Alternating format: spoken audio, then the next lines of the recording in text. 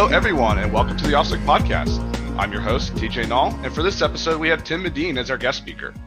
For our listeners that do not know who Tim is, well, you should, as he's the creator of Kerberoasting, a popular technique that pen testers use to extract Kerberos tickets and ultimately get passwords for service accounts.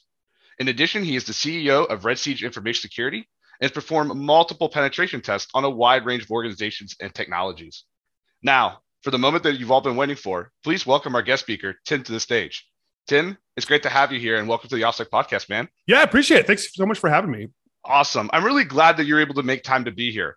So one of the first questions I want to ask you is, what piqued your interest in joining the information security field? Honestly, it was, I think back in high school, I just like to play with computers. There was a couple of guys, it was this school had this weird menu system, and we were always trying to break out of it and play Doom. We would bring Doom with us on a floppy drive, and if we could break out of their little thing, we would play Doom. So it was this cat and mouse game where we would try to break out so we could play some Doom. And it wasn't Doom, it was the Wolfenstein. So the predecessor. Oh, that's cool. Yeah, old school. Yeah. So we were always trying to break out of it, and it just kept. Then it turned into the hobby was just trying to break out of the thing. Mm-hmm. And then the admins didn't like us breaking out of their process, so we had to quickly play a game. So then we tried to speed run, but then it just turned into much more of the let's play with the technology. Mm-hmm. And I also had a teacher in ninth grade, Mr. Kaler, fantastic. But I took a basic class on TRS 80s back in the day, and we could save our work. It would save it across this network, which blew my mind. And we were trying to figure out how to hack that. And Mr. Kaler was like, "Hey, if you can figure it out, go for it." Like he was super open. He's like, "Just try it." and we would show him the stuff that we were doing, and he was like, "That's really cool. Hey, have you thought about doing this thing?" Now they weren't cool hacks. They were, I guess, a predecessor to phishing, because we would replicate the entire login process of the machine. Somebody would sit down, hit spacebar, and we would replicate the timing and make it look like the boot process. Mm-hmm. And then someone would type their password, and then we would get the copy of the password. So I say that now, it's like a terrible person. No, I could totally relate to that, because I had the same situation. Like when I got started in infosec, I started in high school as well. And I remember I had a teacher just like you that would be cool about doing anything. And the first thing he did was drop a Backtrack 5 R3 CD on my desk, was like, here's a book, here's CD, go start cracking something or breaking something. And we would always try to find ways to play Minecraft on our systems. Nice. And we found a specific application path in the NVIDIA drivers that they had on the school system. And we were just able to drop Minecraft in there, and it would run the whole application perfectly fine. So I totally get that in your story to relate to that. Yeah, so I had some fun like that. So you getting into infosec, right? Going with Wolfenstein, right? Trying to play Doom and try to find all those bypasses. That's really got your mind thinking on some of those things. So getting into the information security field of where you are, right? What were some resources you used to kind of get yourself started? Yeah. So, I was going to go to college. I was going to be a double major. My undergrad was electrical engineering. I wanted to do computer science too. But then I was like, man, there's too many nerds in this whole computer thing. Mm-hmm. And so I dropped that and realized, I'm like, no, that's the thing I actually really like. Got the piece of paper, get out. And then I sort of realized that this is actually a career you can pursue. This is early 2000s, very early 2000s. So I went from there to networking. I did programming since I was a kid. My aunt worked for IBM, so we got a PC for relatively cheap, especially for those days. Yeah. So I got to play with some of that. So just kind of developing that. What resources did I use? I mean, it was just whatever was available. Mm-hmm. Podcasts. I listened the heck out of a bunch of podcasts. I mean, and back in the early days of my security portion of my career, it was Paul Security Weekly back then, Paul.com. Mm-hmm. There weren't a ton of them. The blog posts were there a little bit. It was actually, in a way, it was nicer because there was less ways to get information. Mm-hmm. So you could almost, to some extent, check all of them. Mm-hmm. Right? Like, okay, this mailing list, this is going to be a great spot for quite literally everything. Twitter was phenomenal back in the day for finding resources on something, and just find the thing that you're interested in. At least that's what I did. And that's what I recommend to everybody else. I found the thing that I was interested in and just dug into it. Like, what is this? What does this mean? What does this do? How does this thing work? And just played with it. I can totally relate to that as well. That's another thing, right? I remember, going through some stuff, trying to like find forums and like YouTube videos and try to watch like old security talks. And it's funny you mentioned, going through some of that stuff, because I remember when I was getting to be a senior, almost out of college, I remember watching your talk actually at DerbyCon 4, where you explained how Kerberoasting works. So it was your talk was on attacking Microsoft's Kerberoasting, kicking the guard dog out of Hades. I always wondered when you kind of walk through the steps, right? When you had your Windows 7 system, how you were able to get the Kerberos tickets. How did you discover it in the first place?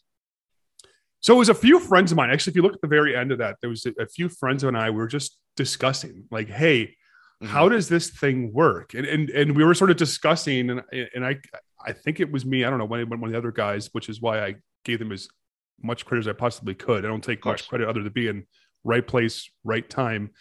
But we're like, there's only one secret, right? The one secret is the password hash. So it's got to be based on that. And then from there, and we're just kind of guessing. From there, I just ended up digging into the RFCs, which is a terrible, nasty place. It is Hades.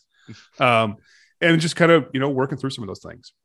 Lots of trial and error, I bet, just to, it kind of just like wound up accidentally. And then you wanted to figure out like, okay, what can we do to replicate this? And, it grew out to being more. For our listeners, I got to recommend, if you got some time, definitely take the time to go find Tim when he actually talked about the entire idea of Kerberoasting. That talk is really incredible. The one thing I also wanted to think about, since you discovered it and you also having people to help you out discover it as well, have you been doing any research, or any type of new techniques you probably have seen that are used against newer operating systems like Windows 11, or maybe even Linux systems that are tied to Active Directory? Do you think Kerberoasting could still apply to those systems? Yeah, to answer the first question, have I been digging into it? Yeah, I'm trying to figure out like what's next. Is there a what's next?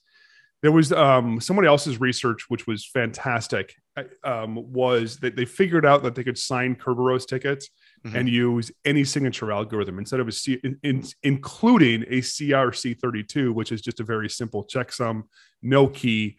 So essentially allowed you to forge Kerberos tickets.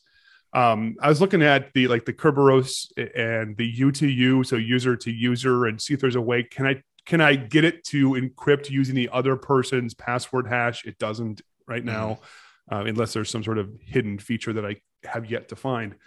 But there's a lot of other dark areas in the proverbial and quite literal Hades that I've been trying to dig into. And it's what's really neat. And I'm not taking credit for this, but there's just so many other people who have done so many way cooler things with Kerberos in general.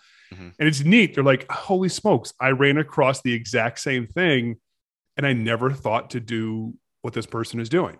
Like that's just so cool. We literally dug into it to the same depth, and somebody else is like, hey, here's a whole different perspective. I'm like, well, that is freaking cool. It's not that they're, or I, or frankly, anybody is smarter than you, the listeners. It was just took a little extra time to look at it. And I frankly, I didn't. So it really, really neat to see all that research in that area.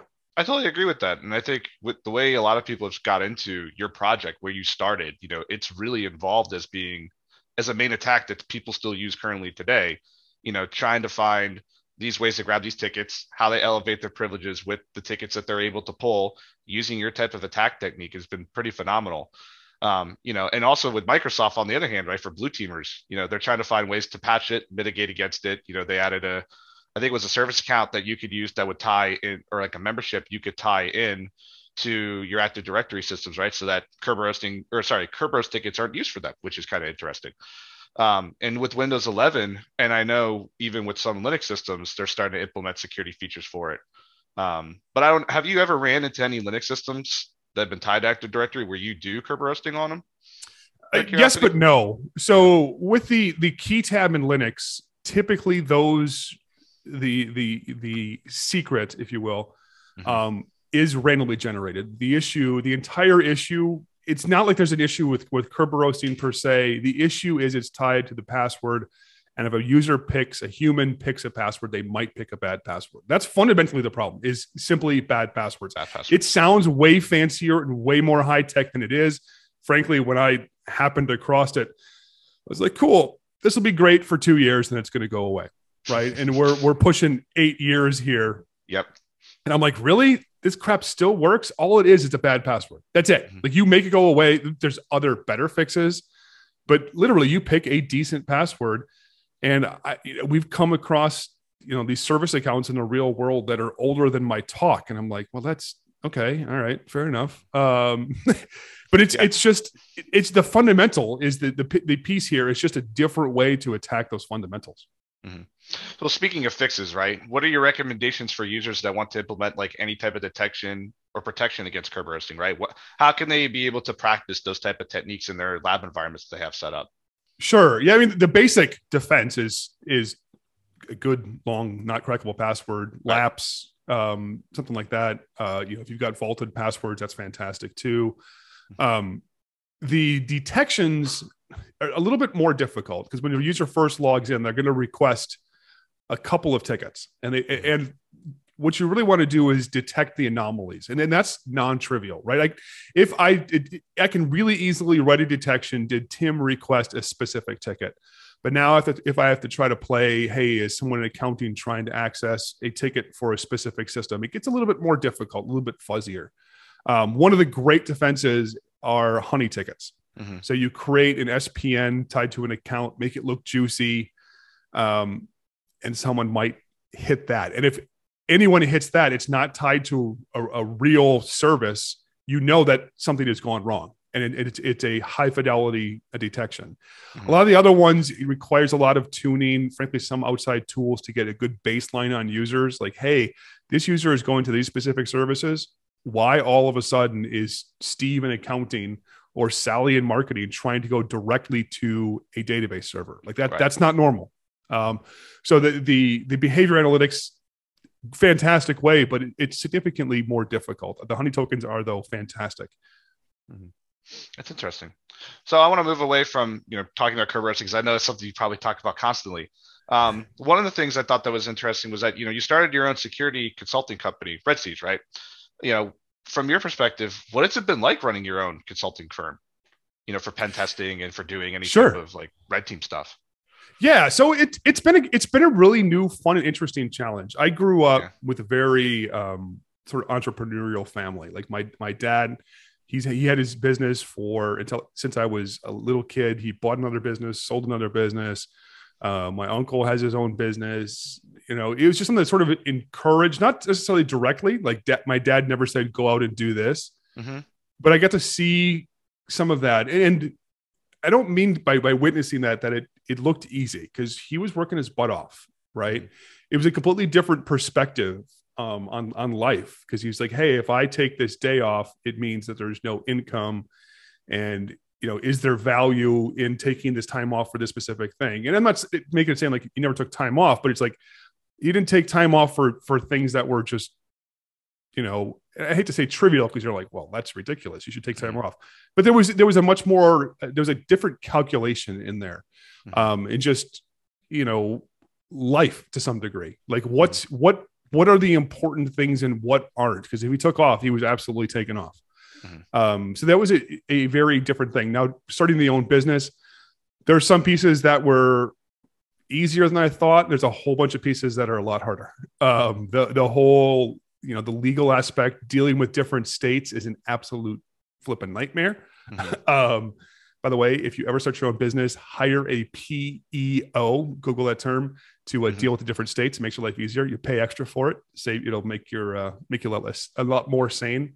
Mm-hmm. But dealing with people, hiring, recruiting, to some degree, the state of security had changed since I was in a more day-to-day consulting security role. I used to be in Fishnet. I went to CounterHack, and we didn't do quite the traditional sort of consulting. So that part had changed quite a bit. And then, starting your own thing, you starting from scratch. It doesn't matter what it is. You have no paperwork, right? Your first report is entirely from scratch. There's nothing to copy and paste from. There's no cheat. You're by yourself. It's that the phone a friend isn't there. So you just got to put your nose down to the grindstone, as they say, and just go after it. And I found it tremendously rewarding. It was tiring. It's still sometimes tiring.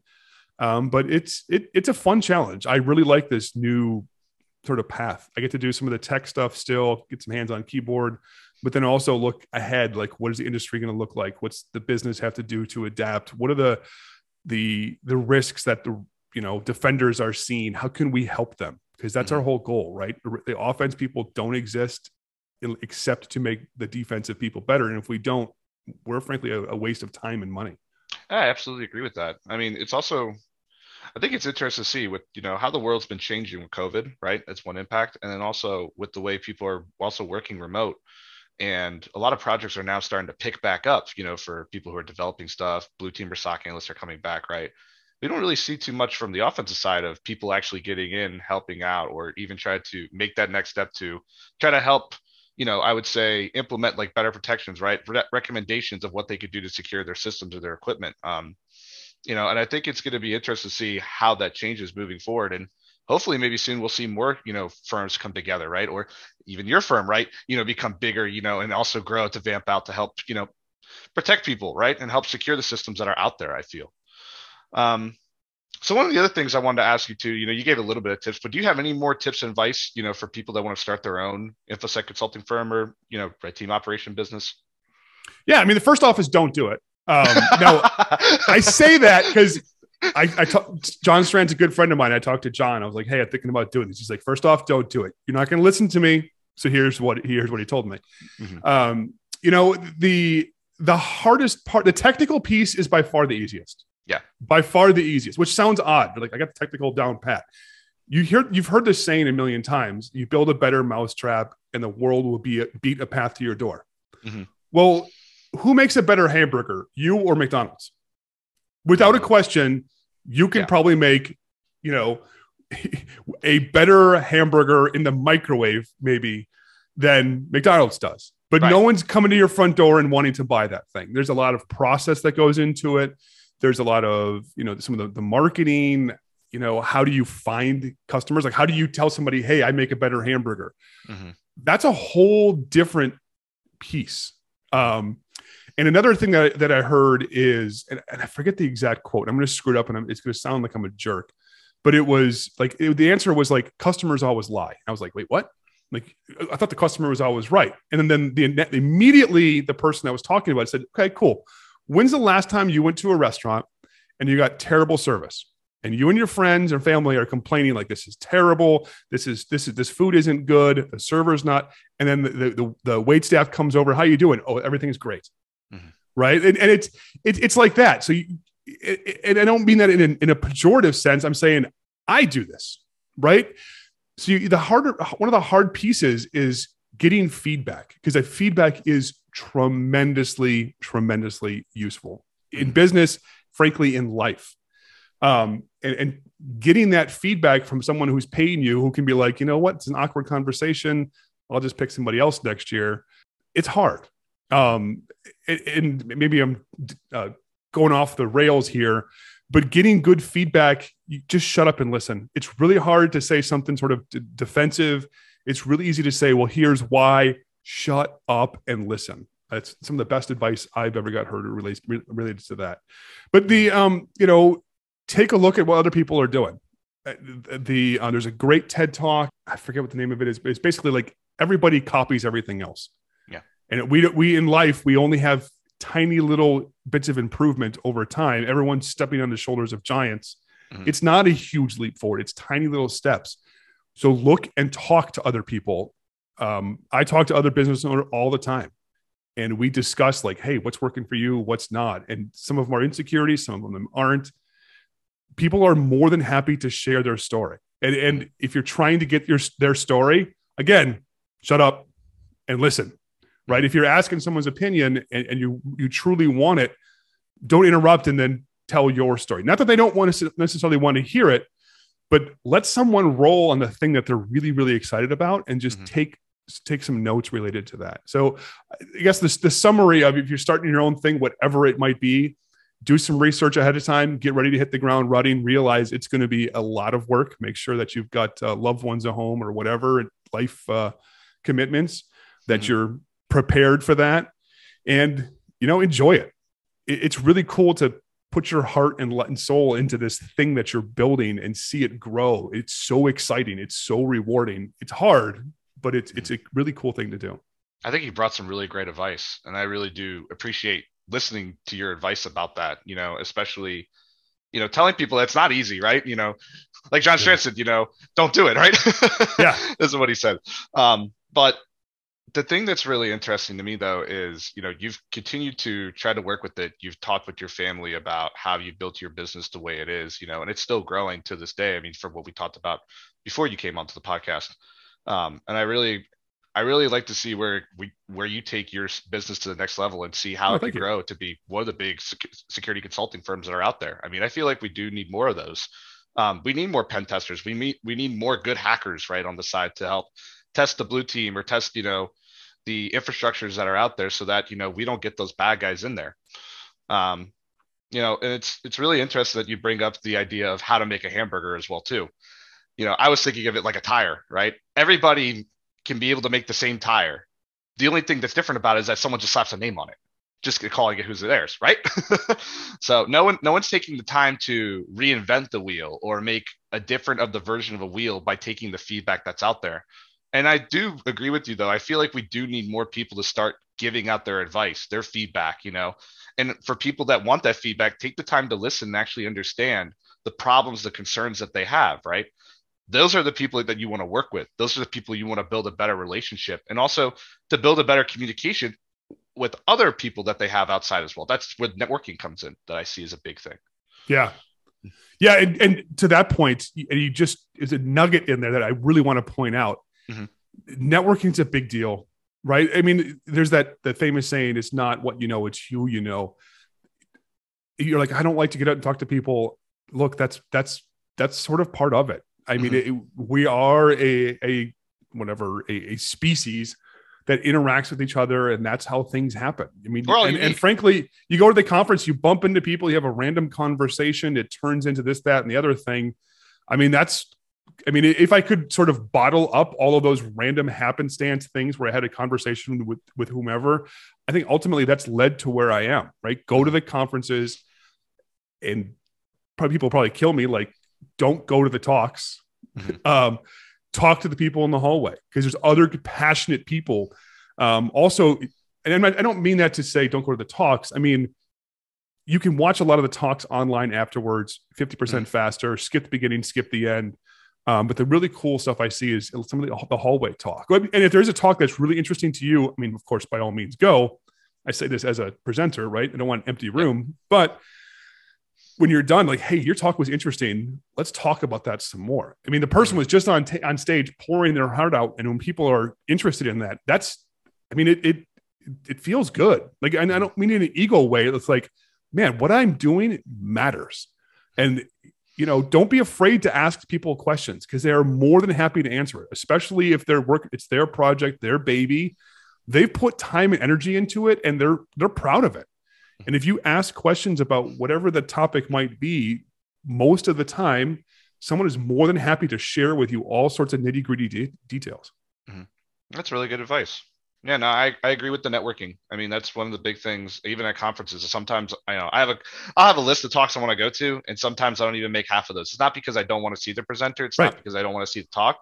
Is that I know the talk is going to be recorded, but the best thing overall at conference is getting to meet new people, getting to talk with them, or getting to see people that you haven't seen in a long time and just share ideas back and forth, because, our lives are all busy. We're all doing something, right? And it's hard to be able to find time where you can be able to connect with one another. But, when the opportunity comes to have to be at a conference on site or even virtual, take the time to actually get to talk to people outside, even if you don't know them or even if you do.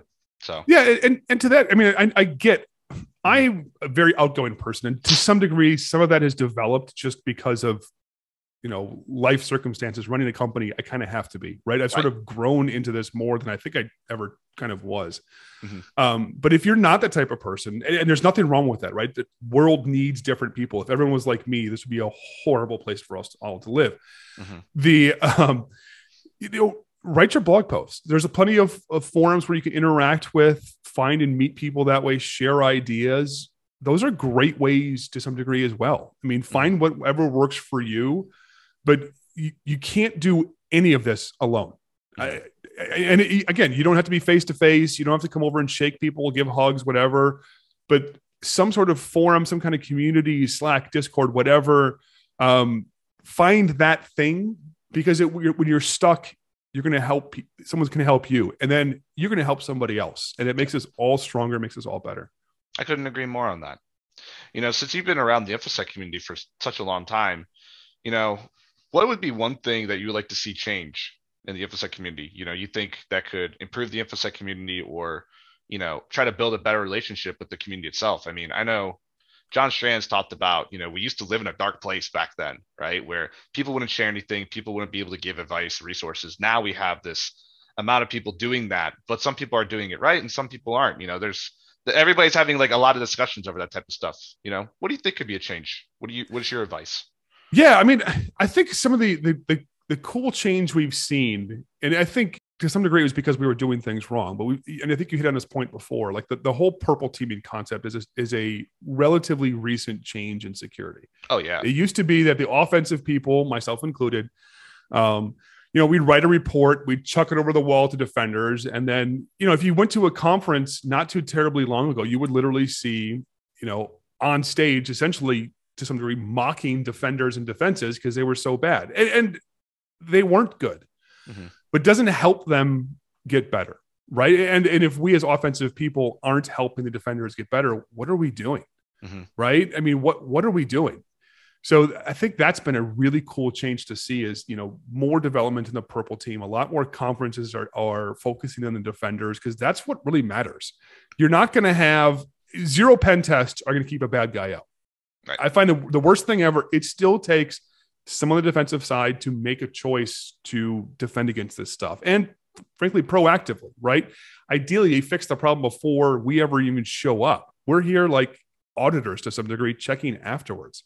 So I think that move to a more shared offense and defense, mixing my terms there, but that shared, space is a really cool new thing that we're seeing. And we should need to do more of that and figure out how, as offensive people, can get better at helping some of the other folks.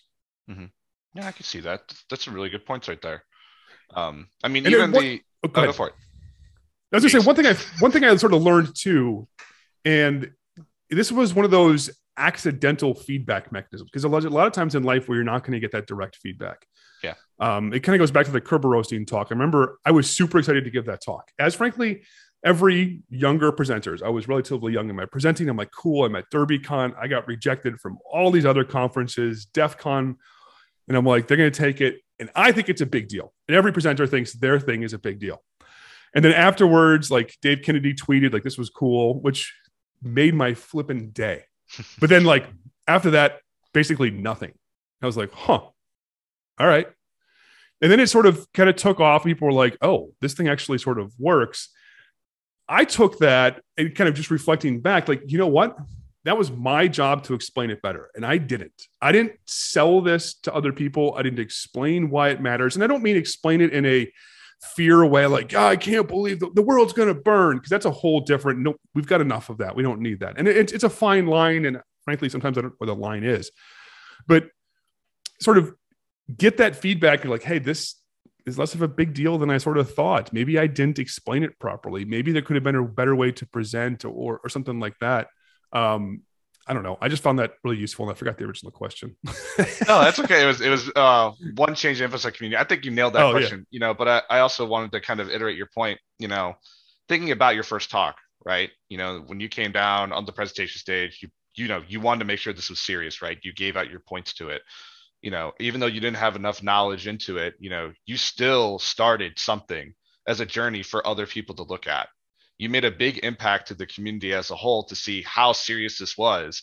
And, you also have blue teamers, defenders, right? Even Microsoft implement their own detections.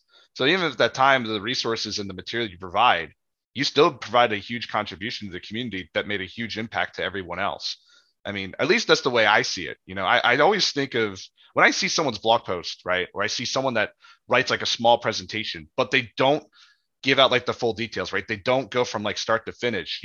There's some things that are missing in here that I know some people could look at, right? They could be like, oh yeah, I could write this full exploit, no problem, with the tiny little bit of that code they left me, right? It's like we're pulling stuff from Stack Overflow, right? For writing our stuff. Yeah. Those little things though, right? I see that stuff as like a starting point. I see that as a way that I still think brings value to the community as a whole.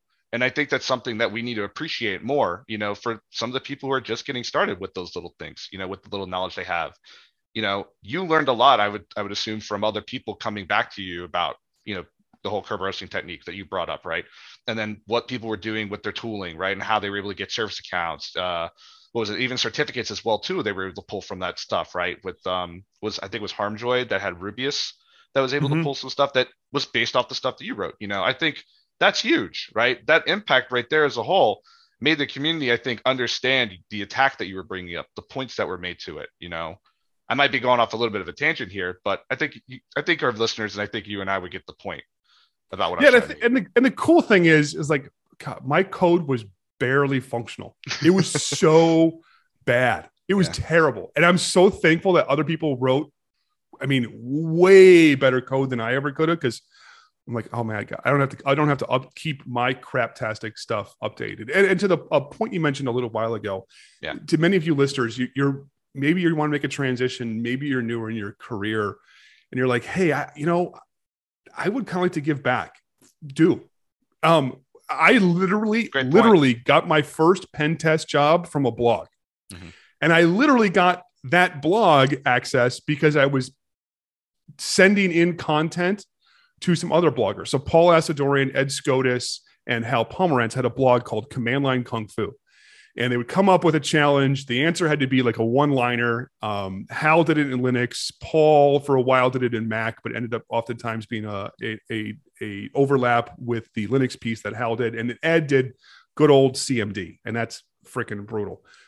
I started sending in PowerShell. Like, hey, here's how you can do it in PowerShell. And I just, every week, I would read their article, and I would send in here's how to do it in PowerShell. And I would write like a full post. And eventually they're like, hey, you mind if we include this? So they started putting this into their blog. And then eventually, like, I don't know, it got known to some degree through no fault of my own. It was literally all the other guys with these massive names. And it sort of, I leveraged that, turned that into a pen test career, and then eventually got hired by Ed Scotus because we'd interact with the blog post. So, put yourself out there. If it's the blog post, and what's funny is there's so many people who are like, man, if I write this, people have done that before. Who cares? Who cares?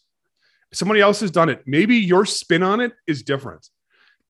Put your soul into it. Put your story out. Why does this thing matter to you? And I see this time and time again, like, well, I don't know what to talk about. Well, cool. What are you doing at work? What are you interested in?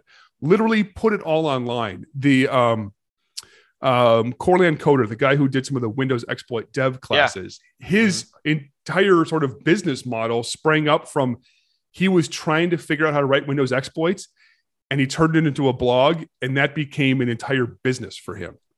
Right? The OffSec to some degree too. It was literally just a few guys that were like, hey, let's start putting some of this together. They started collecting it. Like, holy smokes, this has turned into something.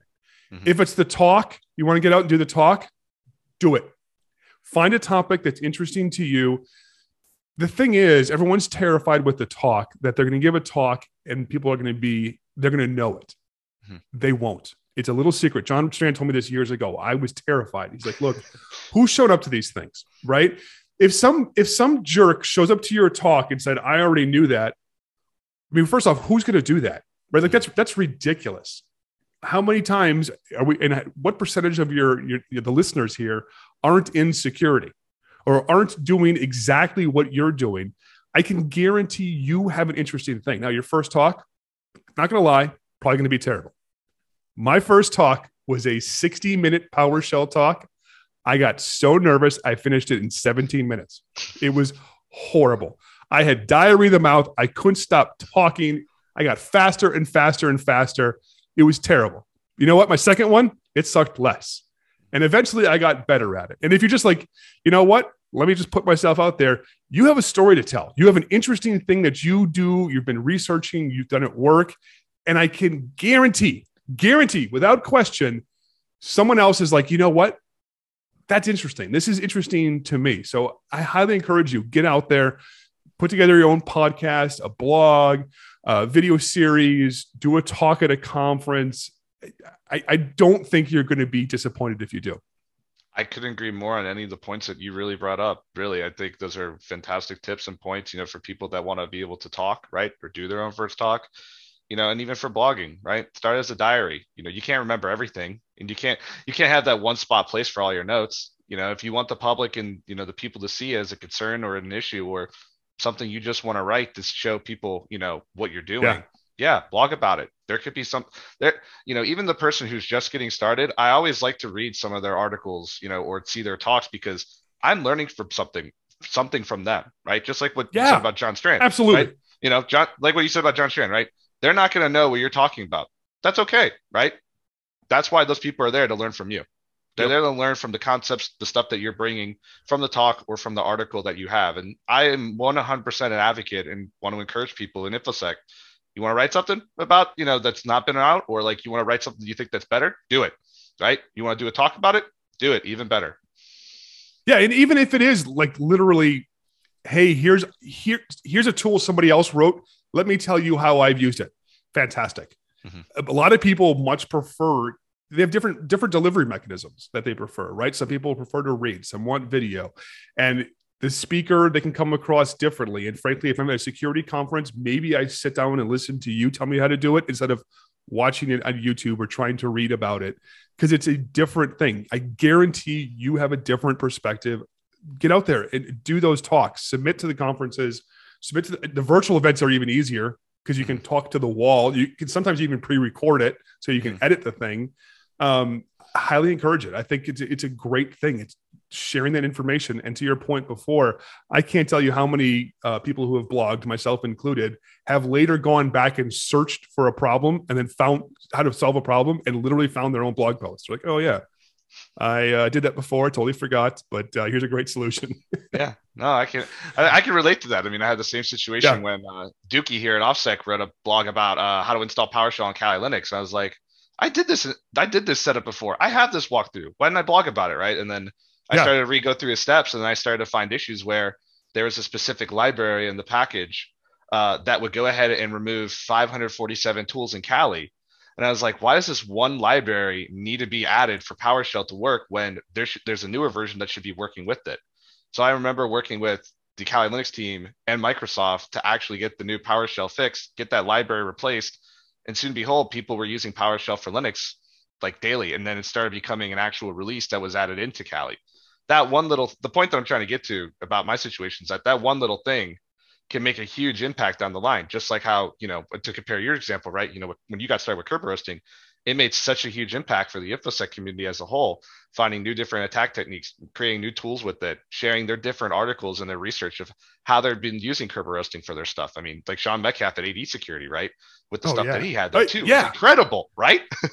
Well, and his is literally, it's sort of like the Corland Coder such a scenario. He would write blog posts because he was trying to understand it. And that's how he helped understand it.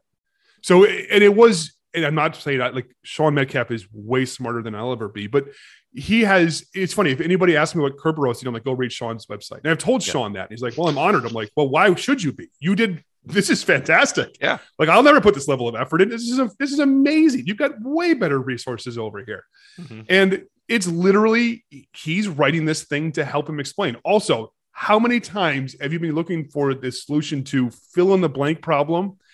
And there's like one post on the internet that has the answer.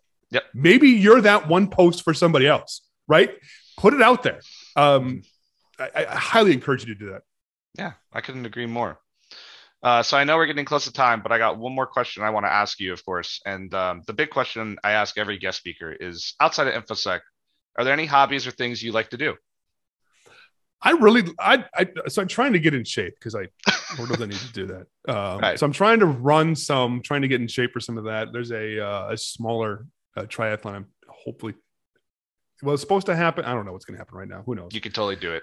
No. I'm just curious about timing because of COVID. Like that gets weird. I don't know if they're canceling that kind of crap. No, I think like I can suffer through it. The other thing is I love watching sports. Like right now, we got the Olympics. I am an Olympics junkie. Thank goodness, because football season just ended, and I get a little depressed after football season's over. Yeah. I like some hockey, a little bit of baseball, but I love sports. I love fantasy football. Big deal. So that there's those few months where there's none of that, and it's a little sad. But I get super excited in the fall. Yeah. No, I get you. I'm a big sports guy as well too. I'll watch anything that comes up, mostly football, lacrosse, and hockey. Yeah. Those are my big ones. So I know for sure after this, we'll definitely have to talk about the USA hockey team for sure after they play Canada. That was good. But anyways, no, that's really cool. You have those hobbies outside InfoSec. And I think it's a great thing that I think, for our listeners, but also for people in the InfoSec community, they should have some things outside of cyber, and start to have things to at least go enjoy about, right? Yeah. And frankly, I don't have enough. I need more. And I've talked to other people too. And this frankly was me to some degree, where like my hobby was also InfoSec. That's great. But at some point you're going to be like, my day job is this, my fun time is this. And then most people eventually hit a wall because you continue to burn yourself out a little bit. One of the guys on my team, Mike Saunders at Red Siege, he loves to just go fishing, go for walks, go for hikes. In the middle of the day, he's like, look, I'm having a tough time. I'm going to go fishing. Like, awesome. Good for you. Like there's no reason that the pen test needs to continue to happen from 2 to 3 o'clock or 2 to 4 o'clock, whatever today.